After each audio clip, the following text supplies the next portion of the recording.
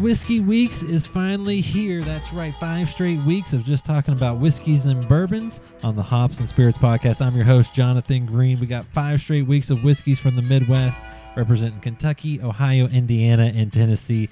It's going to be a lot of fun. We kick it all off this week with George Dickles, Nicole Austin. We'll also be talking to Tim Nettle about the bourbon industry and tastings. That'll be coming up here shortly. And remember, we've got a great giveaway as part of Whiskey Weeks. We'll be talking about that more next week. But remember, Whiskey Weeks is presented by Ober-Gatlinburg. Come discover all the wonderful things that Ober-Gatlinburg Ski Area and Amusement Park has to offer.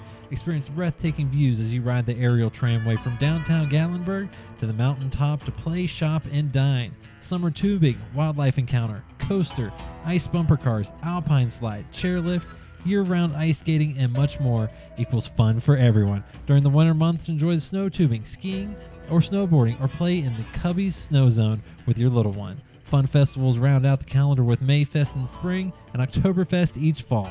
A mountaintop of fun and excitement high above Gatlinburg is waiting for you. That's Ober-Gatlinburg, who's our presenting sponsor of Whiskey Weeks. And now let's not waste any more time, and let's get into Whiskey Weeks. And our first guest is Tim Nettle, founder of Distilled Living, the official bourbon steward of Churchill Downs, the executive bourbon steward in residence at the Kentucky Castle, and for good measure, why not, the adjunct professor of bourbon studies at Midway University in Kentucky. Tim, thanks for taking some time to talk bourbons and whiskeys and a whole lot of other goodies with us. No, thanks for inviting me onto the show. I'm really excited to be here. Now, how do you find time to do all of that? Because that seems like a long list of things that you've got going on in your life. That is a great question. Yeah, it's a lot of pieces. Starting at the bottom of the list, the professorship at Midway, that is online classes through the Bourbon Studies program. So it's a lot of work to build the syllabus and to create each new class. But then engaging with the students, it's a pretty quick, half hour a day, and maintaining the discussions and grading and doing those kinds of pieces. It's not a full-time, faculty position there, which is good because I wouldn't have time for anything else. And then, the other positions. So where the consulting work and the appearance work that I do at the Kentucky Castle and at Churchill Downs, that's kind of an as we go along basis. So when people request, especially bourbon tasting, or when we're in release season right now, so looking at making sure we get the limited edition expressions that are coming out and updating the inventories and staff training, those pieces, those kind of fit into the schedule as needed. And then with my company, we've got people that help. I got a whole stable of executive bourbon stewards that help, and production teams. And it's not a one-person operation. Gotcha. Being in the world of bourbon. The world of bourbon is so big and so hot right now. There's a lot of people that I'm grateful to have involved in what I do. And then have you always been a big bourbon fan? I mean, did you just fall in love with it right from a young age, so to speak? Legal age, of course. Or was it something that you just grew to love? How did you get into the bourbon world? Oh, that's such a great question. And everybody has a different kind of entry or origin story into the world of bourbon, or whatever their profession is. Actually, no. So I was not a big drinker, even in the college years, and when you'd expect it to be. I was not a big fan of bourbon. I'd had some friends who poured me some Woodford at one point at a dinner party, and were like, "This is the best stuff." And I tried to treat it like wine because I was running a wine bar, and I took a big swig of it, and I was like, "Oh, that's got a little heat on it," and I just thought it was flavorless. Flash forward a few years, and I was very fortunate to be working for one of our local celebrity chefs here in the Bluegrass region in Kentucky, Weta Michael. I was working at our flagship restaurant, Holly Hill Inn, when she became the chef in residence at Woodford Reserve. So I got transferred over, and I was running the service side of the operation at Woodford Reserve for the culinary program. And so my job was to do the event execution for the master distiller, Chris Morris. And to be perfectly honest, at the beginning, I was a disaster. It's my first time in a distillery. I'm not a bourbon drinker. I don't know what I'm doing. I got an events background. I got a wine background. I don't have a bourbon background. And 2 weeks into this, one day, I have a particularly not good day. And Chris Morris looks at me and he says, Tim, do you drink bourbon? And I just didn't say anything because what do you say to that? Yeah, He yeah. looks at me, he's like, all right, all right, all right. It's like, I'm going to teach you how to drink bourbon. So my entire bourbon experience has been inside the industry. And I spent 4 years working for a James Beard nominated chef, but doing all the events for a bourbon master distiller. So my entire philosophy and understanding and experience with bourbon has been on the flavor side, has been food pairings, has been sensory training. I understand production because I was at the distillery. I did some cursory production training, but really, for me, it's all about how to have a good palate and culinary experience with bourbon, and then just being there for ultimately for 7 years at the distillery. That's how I fell in love with it. Was having this experience, and that's what I try to do now with my business. Is a lot of people experience bourbon the same way I did at the beginning. Somebody hands them a glass, they take a big sip of it, and they're like, whoop, that's not for me. So I train people in the techniques that I learned under the guidance of the master distiller and the James Beard nominated chef. That's amazing because I'm the same way. I've learned I might need to mix a few things first before I just dive right into a bourbon. The palate's growing, but it's still a young palate on the bourbon side for me. You're a bourbon steward, and for those that don't know what that is, what is it, and how did you become one? Sure, that's a great question. So I'm going to tell you a story about how this came to be. Like most bourbon stories, it's not true, but it's like a fishing tale, right? Exactly, it's a fishing tale for a bourbon story, but it's a great story. So the story goes that years ago, this would have been, I guess, 5 years ago, 6 years ago now, one of our Kentucky bourbon master distillers went into a hotel bar in Louisville, sat down, orders a bourbon, and the bartender serves him a Jack Daniels. And he says, oh no, we got to do something about this. But whether or not that's the real origin story, the Kentucky Distillers Association, which manages the Kentucky Bourbon Trail, does a lot of lobbying efforts, been really the proponent of Kentucky bourbon since the 1800s. They organized all the master distillers and other significant luminaries in the bourbon industry. And through the Moonshine University up in Louisville, created the Stave and Thief Society. So this was spawned by the bourbon industry itself in order to solve the problem of what we call the frontline workers. So your hotel concierge, your bartenders, your restaurant servers, your liquor store employees, anyone related to beverage alcohol in Kentucky who ultimately talks to a customer. They wanted them to all have a foundation in bourbon.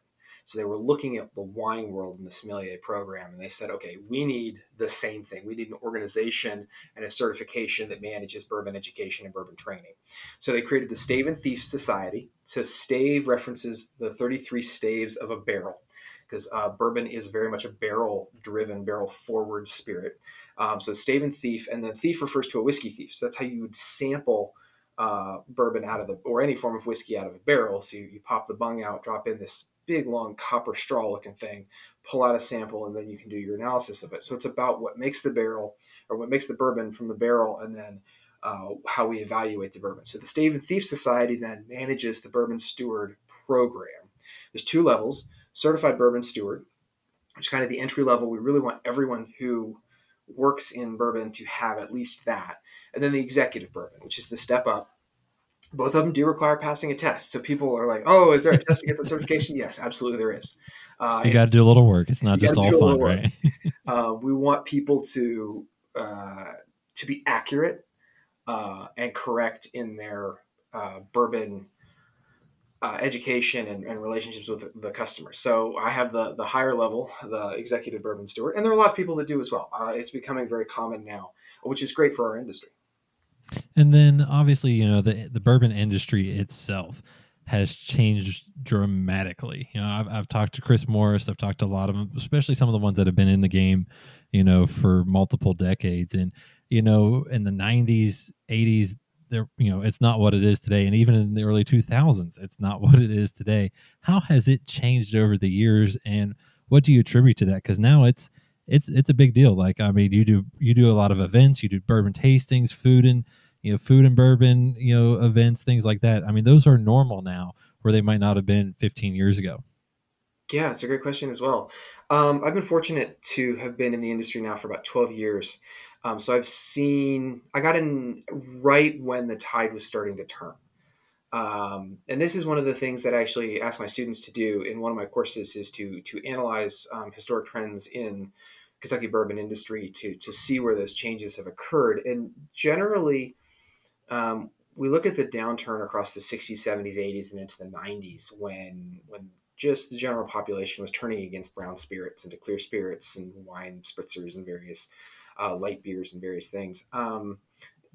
Getting Kentucky bourbon back to its perception as a premium offering, and then having really really special super premium and ultra premium expressions within the industry. A lot of that has to do with just really intelligent decisions on the part of a lot of people in the industry.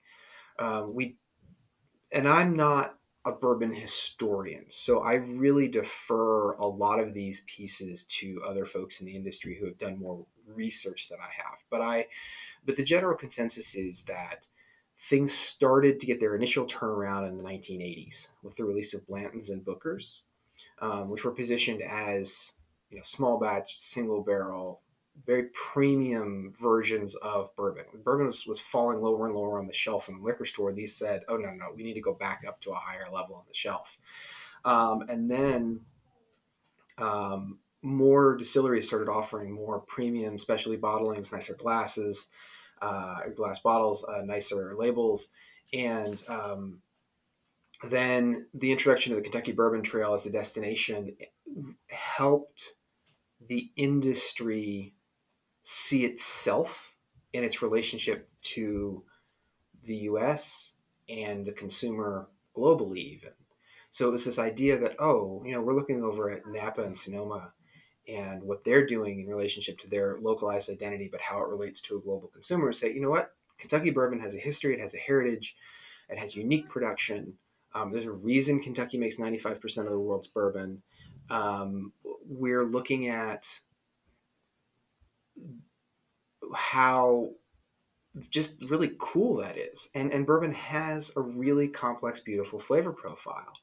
Um, and the chefs, when the chef culture picked up, Food Network really helped pioneer that. A lot of the chefs really turned to bourbon, especially the US based chefs, as an American spirit. And they're like, I want this in my food. It started showing up on TV shows.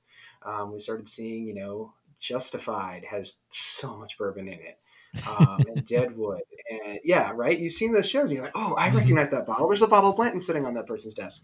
So we started to see it weaving its way back into culture that way, and the distilleries responded very positively, investing in both the super premium and ultra premium and limited edition expressions that really drive a lot of the consumer desire to collect, but then also building these beautiful visitor centers and actually putting a lot into their hospitality programs and saying, okay, I want you to come in, I want you to see how we make this. There's a lot of pride in what we do, and we want you to experience it. We want you to experience it well. Remember, bourbon can't have any additives for color or flavor. Mhm. We can't cheat it. We can't darken it and make it look older. We can't, we screw up fermentation. We don't get the right notes out of it. We can't correct that with some sort of fake flavors or something. So when you're trying to craft a bourbon flavor profile, you got to do it right from the beginning, and that takes a lot of technical expertise. And when you have that level of expertise, then you have a lot of pride that goes along with it. So being able to open the doors to the distillery and show people that pride and show people that process, and then give them a good tasting experience at the end of it. It's all those pieces together. And then the cocktail culture. You start out you're talking about cocktails. I love cocktails. Huge cocktail fan. The bartenders in New York and Chicago and Atlanta and Houston and Austin, San Francisco, that brought back the craft cocktail and the craft cocktail culture. They very much are embracing bourbon and have been for a while, and its companion spirit, American rye, because those were some of the foundational spirits of cocktails back in the 1800s. So we're seeing it across every spectrum of consumption, from going to a liquor store, buying a bottle and enjoying it neat or on the rocks at home, to going out having a cocktail with it. And then for traveling, and then once we get back to full travel again, getting our 1,000,000 visits a year to Kentucky distilleries, it's every part of the experience and the identity of bourbon together.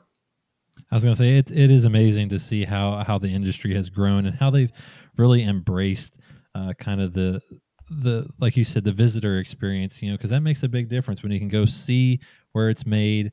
I mean, I know sometimes the tours, if you go to too many of them, you might go, okay, I've got the process down, but they're all starting to talk about their histories, and they're doing a really good job of making this still a fun trip and a fun learning experience in the process.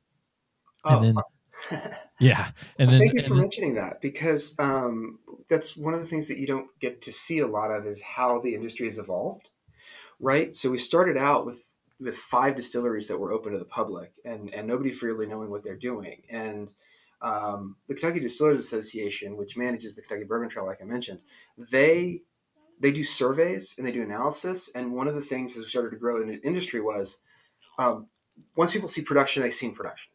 6 horses of flavor, mhm. got it. We know about the grains. We know about 51% corn. And they were the ones who really helped the distilleries learn to differentiate themselves on the tours, because that was the feedback that we were getting from folks like yourself who were coming in saying, oh, I've seen production, I've seen production. And now the distilleries are really putting effort and intent into making each distillery experience different and unique. And it is amazing to see, and they're putting a lot of money into those facilities, and hopefully, maybe in 2021, things will get back to normal. Now, one thing that has changed, and I don't know, maybe it's a good thing for the bourbon industry too, is obviously people can't go to a place as easily, or you can't have as many people at tastings and so forth. So virtual tastings, those have kind of taken off. And when I was talking to Shane Baker from Wilderness Trail, he said, you know what, it's really kind of what the internet's supposed to do, tear down the walls of being just in a silo. He's like, we don't have to go to bourbon to Britain to talk to a society, over a bourbon society over there. We can all do it virtually. And how has virtual tastings worked for it? Because to me, I think it's a somewhat of a good thing that now almost anywhere you are, you can talk to the distillers and people in the industry. Virtual bourbon tastings have been really a smash hit. Obviously, every type of virtual bourbon tasting solves the problem of getting to the bourbon to the tasters differently. A lot of the bourbon clubs, kind of distribute internally, which is super helpful for corporate clients that are hosting folks for a virtual bourbon tasting. They have different mechanisms for getting bourbon to everybody. And I wasn't Shane, but I was talking to another representative of a distillery, and they were like, "Yeah, I've just in the last week I've done Australia, I've done South Asia, I've done Europe, and before that would have taken weeks of travel." Mm-hmm. So for my company, we do a lot of virtual bourbon tastings. We found a sweet spot with private parties, a lot of backyard socially distanced parties, and a lot of the corporate events as well. And we're all kind of feeling Zoom fatigue. Mm-hmm. Yeah, I can Um, understand that. yeah, and so there needs to be a reason to get together, and it needs to be more than, oh, let's just try to stare at each other. So bourbon, because of its growing popularity, but because so many people are novices into it, it's got a really wide appeal right now. So bringing in an expert that's like, okay, either production person like Shane, or a palate training person like myself, and saying, we're going to get you a couple samples, or you're going to go to your liquor store, and we're going to give you a list of what to buy, and we're going to walk through it together, and you're going to walk away having a better appreciation of what it is and how to enjoy it. That's really appealing to people right now. And you get 2 or 3 bourbons into somebody in an hour, and then it gets a little bit easier to talk on Zoom. Absolutely. You end up having a good time, and then you stop and you're responsible. um, Tim, for those that want to maybe set up a virtual tasting or get in touch with you, how can they do that? So best way to reach me is through our website, distilled-living.com, or Distilled Living on all the social medias. And we'd love to talk to you about virtual bourbon tastings, and when you're going to come back to Kentucky, when we're doing tourism again, about that whole side of experiencing bourbon hospitality. Awesome, Tim. Thank you so much for this, and we will definitely have to do this again, and because there's so much more that we can talk about. Yeah, thank you so much for having me on the show.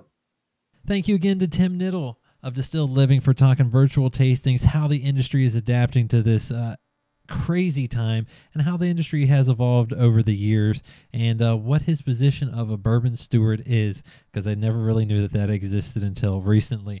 And as we continue on with Whiskey Weeks, we now move to none other than Nicole Austin, General Manager and Distiller for Cascade Hollow Distilling in Tennessee. How do you know them? They're better known as the home of George Dickel Tennessee whiskey. Nicole, thanks for taking some time to talk spirits with us. Thanks so much for having me. I'm excited.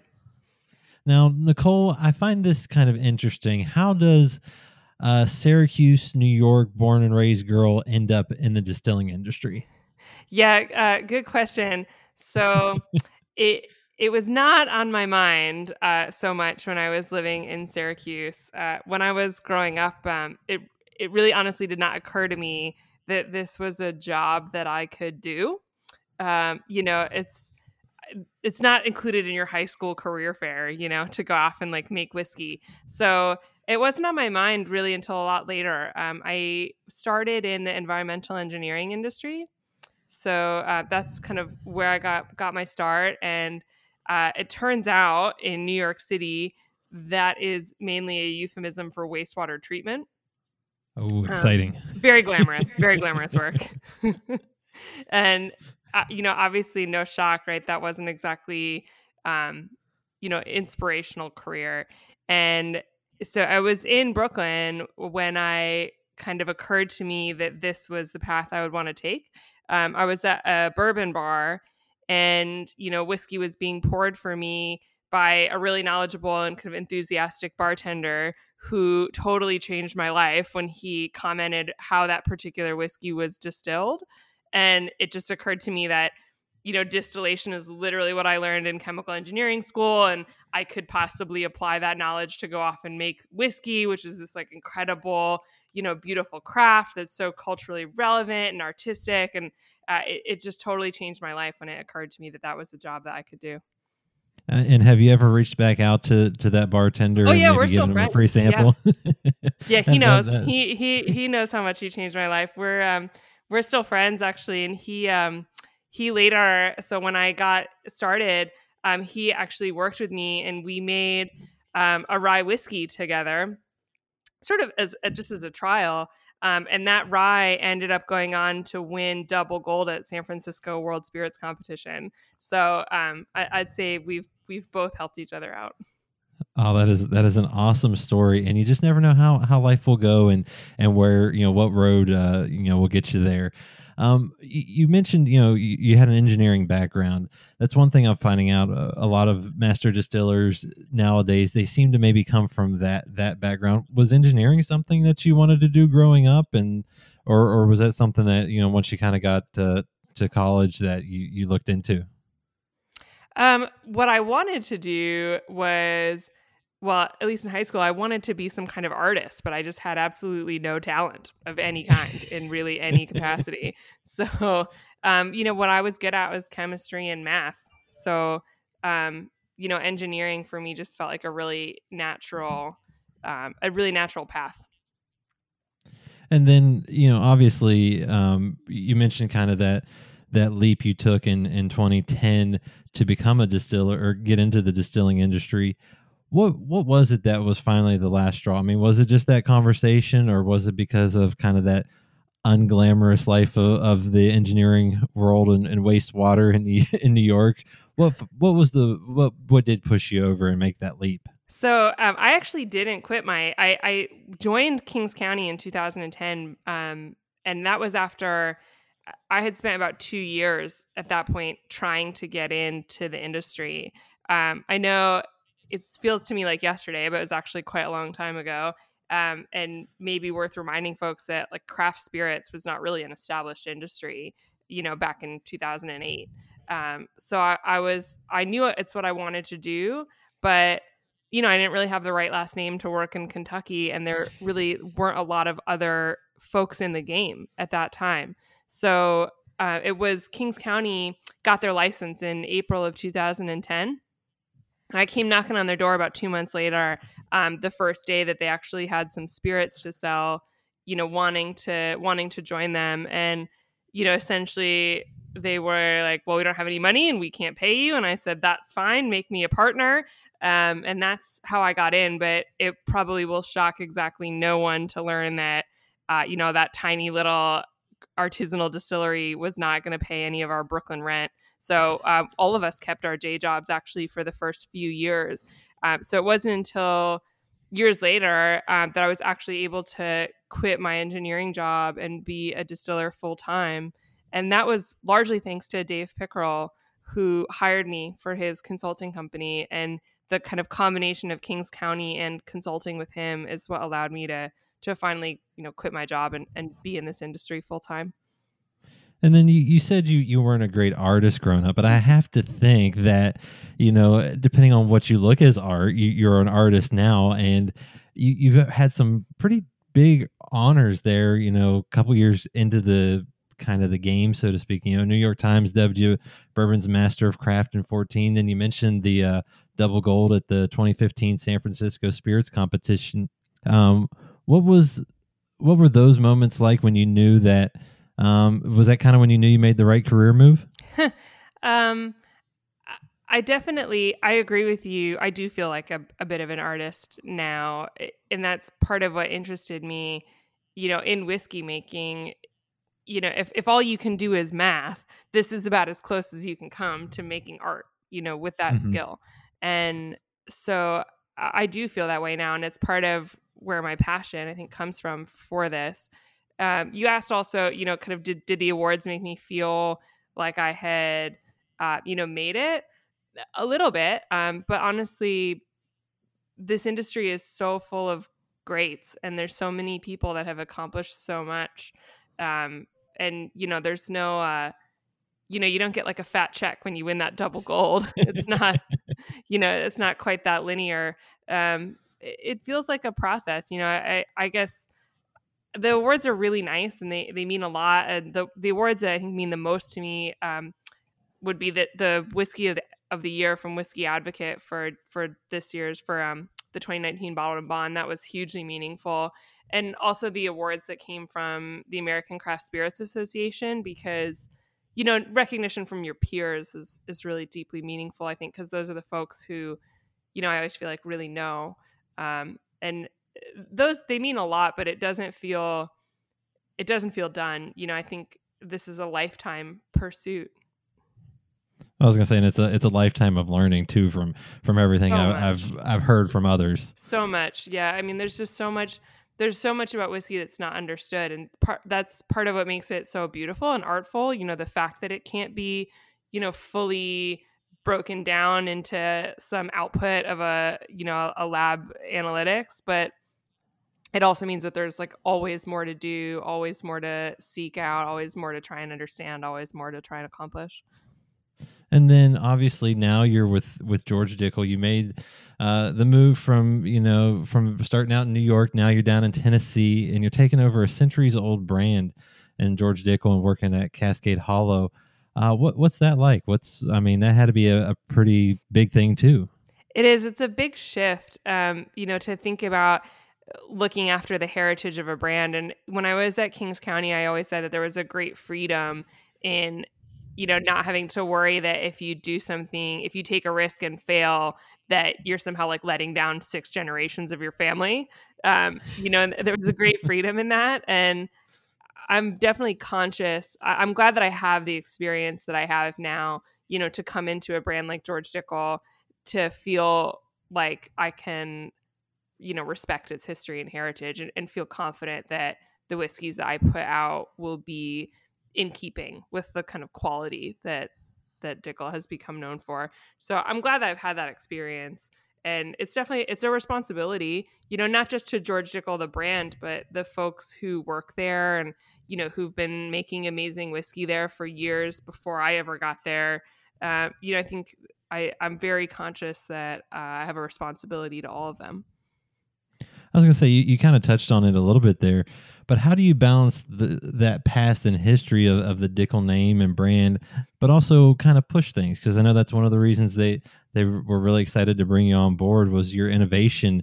How do you kind of balance all of that and still do everything right and proudly? Yeah, it's a good question, and it's something that I absolutely have thought a lot about. And I think the way that I think about it and consider it is that the history of this brand has always been marked by change, and I've never been of the mind that like there's not one year that you can point to where everything was perfect and therefore we should just copy that particular year forever and ever and never change anything. Um, you know, Progress is part of what the brand stands for, and future thinking and that sort of relentless pursuit of quality. eh, that is the heritage of this brand. That George went out of his way to try and seek quality whiskeys and chose to source them at Cascade Distillery and invest in that distillery. And it's always been moving forward. This brand has moved forward and stayed alive through Prohibition. It survived when it wasn't being made in Tennessee. It survived the rebuilding of this distillery and coming back to Tennessee in the 1960s, and the evolution since then. So there's no, it's never been constant. It's never been continuous. It's always strove to like move forward and be the best that it can. So that's when I think of like how do I respect the heritage, it's respecting that attitude and that desire. So it's a balance. I was going to say, and it's a balance that you guys have been doing very well for a very long time. Now I'm going to put you on the spot here, because I'm sure this is like, picking your favorite kid or your favorite pet or anything like that. What's your favorite whiskey that you guys make at George Dickel? So two ways that I can think about answering that question. My current favorite is the latest release of Bottled and Bond. And I think, that's just the whiskey that I was so, intimate with. And it's the most present in my mind. And I'm really spent a lot of time, crafting it. I've been talking a lot about it lately. So it's the one that just immediately comes to mind when I think about what's my favorite in the moment. I think it's just, I'm so pleased with how it came out. I think it's so balanced and so lovely. But the one, what's the one that I reach for the most often is Dickel 12. Interesting. I like that. Now, most people that know the George Dickel name probably go toward that black label, the number 8 recipe. But obviously, you make the Bottled and Bond, the number 12, number 1. There's and you even have one with the Tabasco. Yeah. So you guys make a bunch of whiskeys. What's the biggest difference in them, or how can you, for those that may not understand, how are they so different but so similar in a sense? Sure. It's a thoughtful question, and it is a little bit complicated because so often the different brands might have something to point to, like say a different mash bill or a yeast strain or something really kind of concrete about that happens in the distillery. But Dickel, all of our Tennessee whiskeys are actually produced in the exact same way. So the mash bill, the way they're fermented, the distillation, the charcoal mellowing, when they go into the cask, they go in exactly the same. And the portfolio actually is a lot more like a single malt kind of portfolio where you could envision, the difference between like the 12-year-old and the 18-year-old, out of one distillery. It's how the whiskey is aged and how it is blended that creates our different expressions. So Dickel 8, common misconception, they're not age statements, right? They're recipe numbers. So Dickel 8 is a little bit younger on average, so kind of 6 to 8 years old typically. And it's selected to express a lot of those classic bourbon characters, vanilla, some like baking spice. So really meant to be like a really versatile and approachable whiskey. And then Dickel 12 is a little bit older. It's a lot more complex blend. So the youngest whiskey's in that about 6 years old. The oldest whiskeys are pushing, 14 years. So a wide range, a lot of different marks in that. And it really does it leans a lot heavier, not only into the wood character, but into expressing some of that, what I think of as the Dickel House style, this like waxy fruit character. So it's a pretty big, bold whiskey. And I typically drink highballs at home, whiskey with club soda. And so it's really, its complexity lends it really well to that kind of like high dilution drink. And then the bottled and bond, there's all those rules for bottled and bond, but this ours in particular, of course, it has to all be from one distilling season because that's part of the rules for bottled and bond. So you can't blend across many, many years the way we do for the 8 and the 12. You have only one 6-month period that you can use at a time. So that one is a lot more narrow of a selection and a lot more kind of consciously created, I might say. And in that the individual lots of whiskey, I selected and blended to express this kind of particular character. So it's just a smaller scale, right? It's a smaller production, so it enables me to kind of touch every part of it a little bit more. And then, I was able to try the Superior Number 12.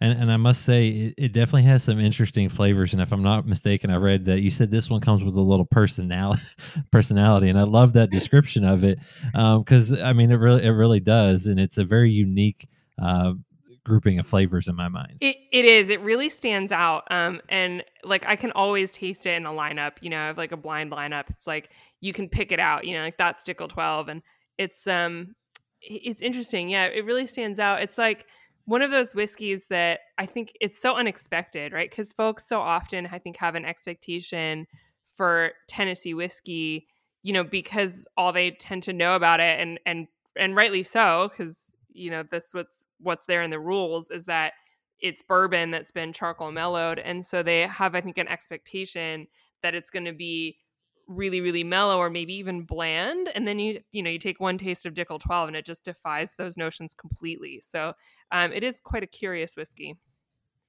And then obviously your newest limited release is releases the Bottled and Bond, which I thought was absolutely enjoyable. Thank you. It was great, and that's one that you actually had more of a hand in. What was that like for you? Because I'm guessing, is that kind of like the first one you've really been able to do it at Dickel?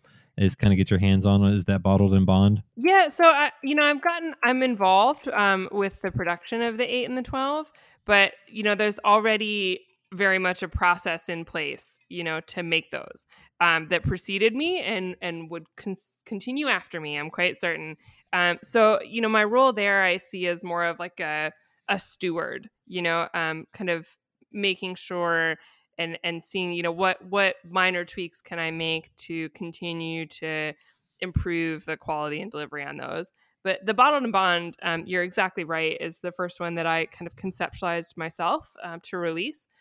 So the first one, the approach for the 2019 release, which was the fall 2005 distilling season, I had just a number of maturing whiskey samples from the library that had been collected that year. So just a whole bunch of samples from a whole bunch of barrels that we had maturing. And I was specifically setting out, I knew I wanted to make a Bottled and Bond, and I was really setting out to try and pick whiskeys that I thought would showcase that Tennessee whiskey and George Dickel in particular should absolutely be considered kind of among the great bourbon whiskey producers. And so I was selecting whiskeys that I thought would show that off. And that's how I made that first blend for the 05. So kind of nosing and tasting it against some of the other like, really well-regarded bourbons and other American whiskeys. So that was kind of the approach for the first one. And then the second one, that first whiskey went off and won Whiskey of the Year, which was amazing and absolutely. I was going to say, is it hard to kind of top that when you win so Whiskey Advocate's Whiskey of the Year? It's so hard. Like, how do you, what do you do next, right? So I was really, really, I don't know, anxious about that, I guess is the word. And so last November, when we did the library review, I had a lot more samples get pulled for the library. So I sampled actually every single one of our maturing whiskey lots, which is like thousands of samples. My poor warehouse team, I think, thought I was a little bit crazy, but I really wanted to be able to kind of go through it with a fine tooth comb and make sure that we could, deliver on these expectations. And so the approach, I had a partner from the blending team, Rachel, who came and helped me kind of sort through all of those. And, we quality rated them and tagged all of the ones that, I thought were close to last year's Bottled and Bond. So kind of expressed some of the same character and, level of quality. And we did this all blind, right? So I had no idea what the age was, wasn't targeting any particular season, just a pure blind assessment on the quality of the whiskeys. And then it was on that basis, like kind of at the end of that effort, looked at the spreadsheet and looked at what season had the most, of whiskeys that were tagged, that I thought they could be a part of the Bottled and Bond. And so that's how fall 2008 was selected as the season. And then I pulled those lots that I had tagged as, okay, these could be part of Bottled and Bond. And then, I went and sat down with them and blended them and kind of worked on blending them in different ratios to create a really balanced and kind of lovely expression that showed the best of what those lots could express. I did the first one. So the fall 2005 release, full disclosure, I blended it in a day. I was like, this is beautiful. This is great. And, it can go out in the world. I spent weeks. I spent weeks and weeks on the second one, out of that exact sort of paranoia that you mentioned of like really wanting to make sure, because I knew the first release was so allocated that, for a lot of people, this fall 08 release would be the first opportunity that they had to taste Bottled and Bond. And I just really wanted to make sure that it kind of lived up. And it did, because I believe that's the one I was able to try the other night, and I think it might be one of my it might be my favorite Dickel that you guys produced. So thank you so much. It was delicious. If you can call a whiskey delicious, absolutely you can. Yeah, absolutely. It's one of the best possible compliments. What for me, when I look at folks in this industry, especially in your role where you do a little bit of the steward, but you also are out and about, you're talking to me, you're, when there's tours and stuff, you might be around for that when those are able to happen again. What's your favorite part of your role with Cascade Hollow and George Dickel? Is it just getting out and meeting people, or is it being able to continue on a legacy? What's your favorite part of it? My favorite is honestly those rare days where I actually get to be, in the distillery.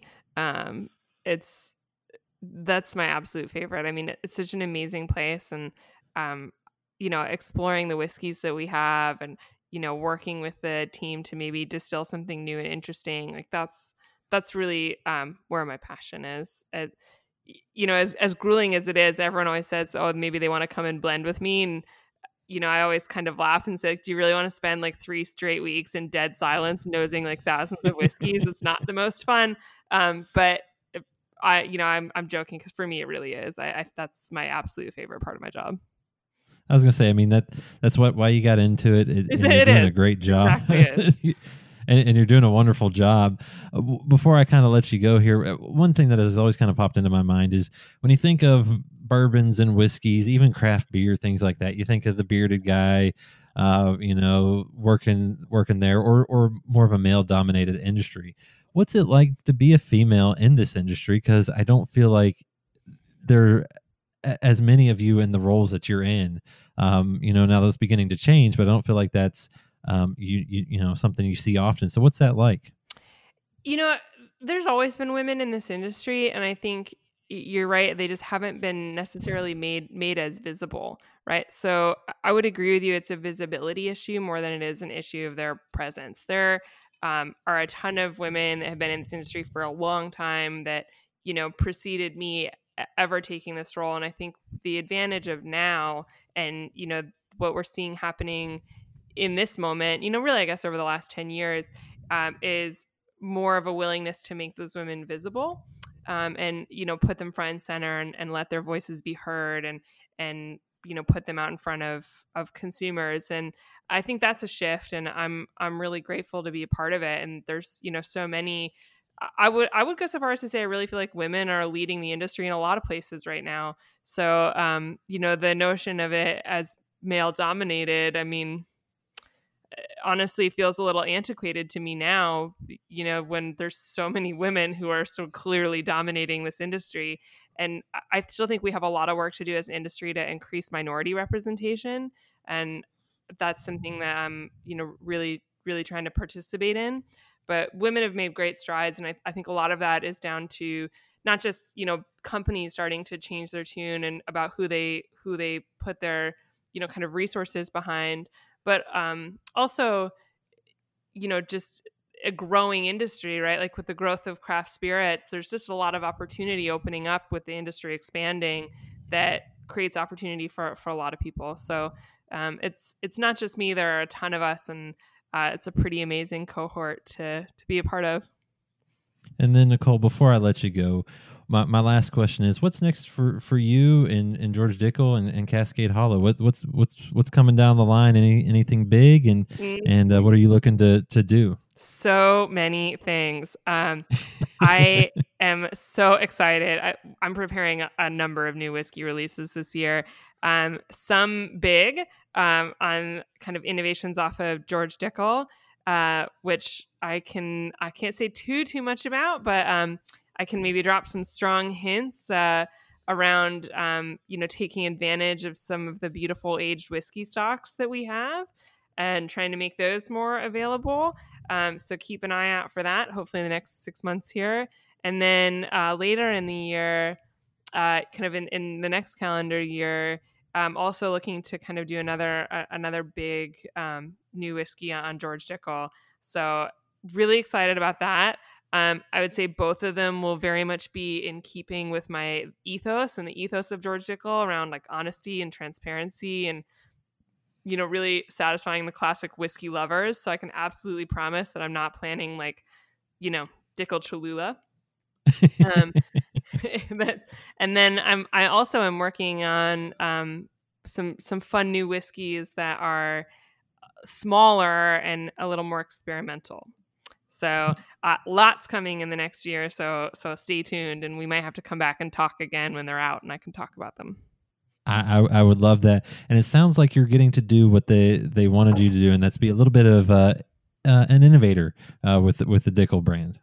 Yeah, I think, one of the best things, honestly, about the Whiskey of the Year award was, I think, getting a little faith, and some support to try some of these things. So I'm really excited about it. There's some beautiful, beautiful whiskeys in the warehouse, and there's also some really skilled folks in the distillery who, have been helping me make some really amazing whiskeys for the last 2 years. So a lot of exciting things coming down the pipeline. I can't wait to see what you guys have in store, and hopefully we'll be able to get you back on to talk about those, Nicole. Absolutely. I really appreciate you taking the time to talk some whiskey with us. Thank you so much. Yeah, it was a real pleasure. It was such a pleasure to talk to Nicole Austin, the general manager and distiller of Cascade Hollow Distilling in Tennessee, better known as the home of George Dickel Tennessee whiskey. That was a great honor for me and a really cool interview. I hope you enjoyed it. And next week here on Whiskey Weeks, we'll talk to Tripp Stimson of Barrel Craft Spirits in Kentucky, and they're doing things very different than what you might normally think of when it comes to whiskeys. They're blending them, different ages, coming out with some really cool flavors. You won't want to miss that. Whiskey Weeks will continue on for 5 straight weeks. That's right, we got 4 more episodes coming up for you. And remember, you can keep up with all of this on Instagram, Facebook, and Twitter. Just look for Hops and Spirits at Hops and Spirits on Instagram, Twitter, and Facebook. And don't forget to check out our partner in crime, One Sip Beer Review on Instagram. They do near daily beer reviews. They also have some cool giveaways, fun videos. That's at One Sip Beer Review on Instagram. Until next time, cheers, everyone.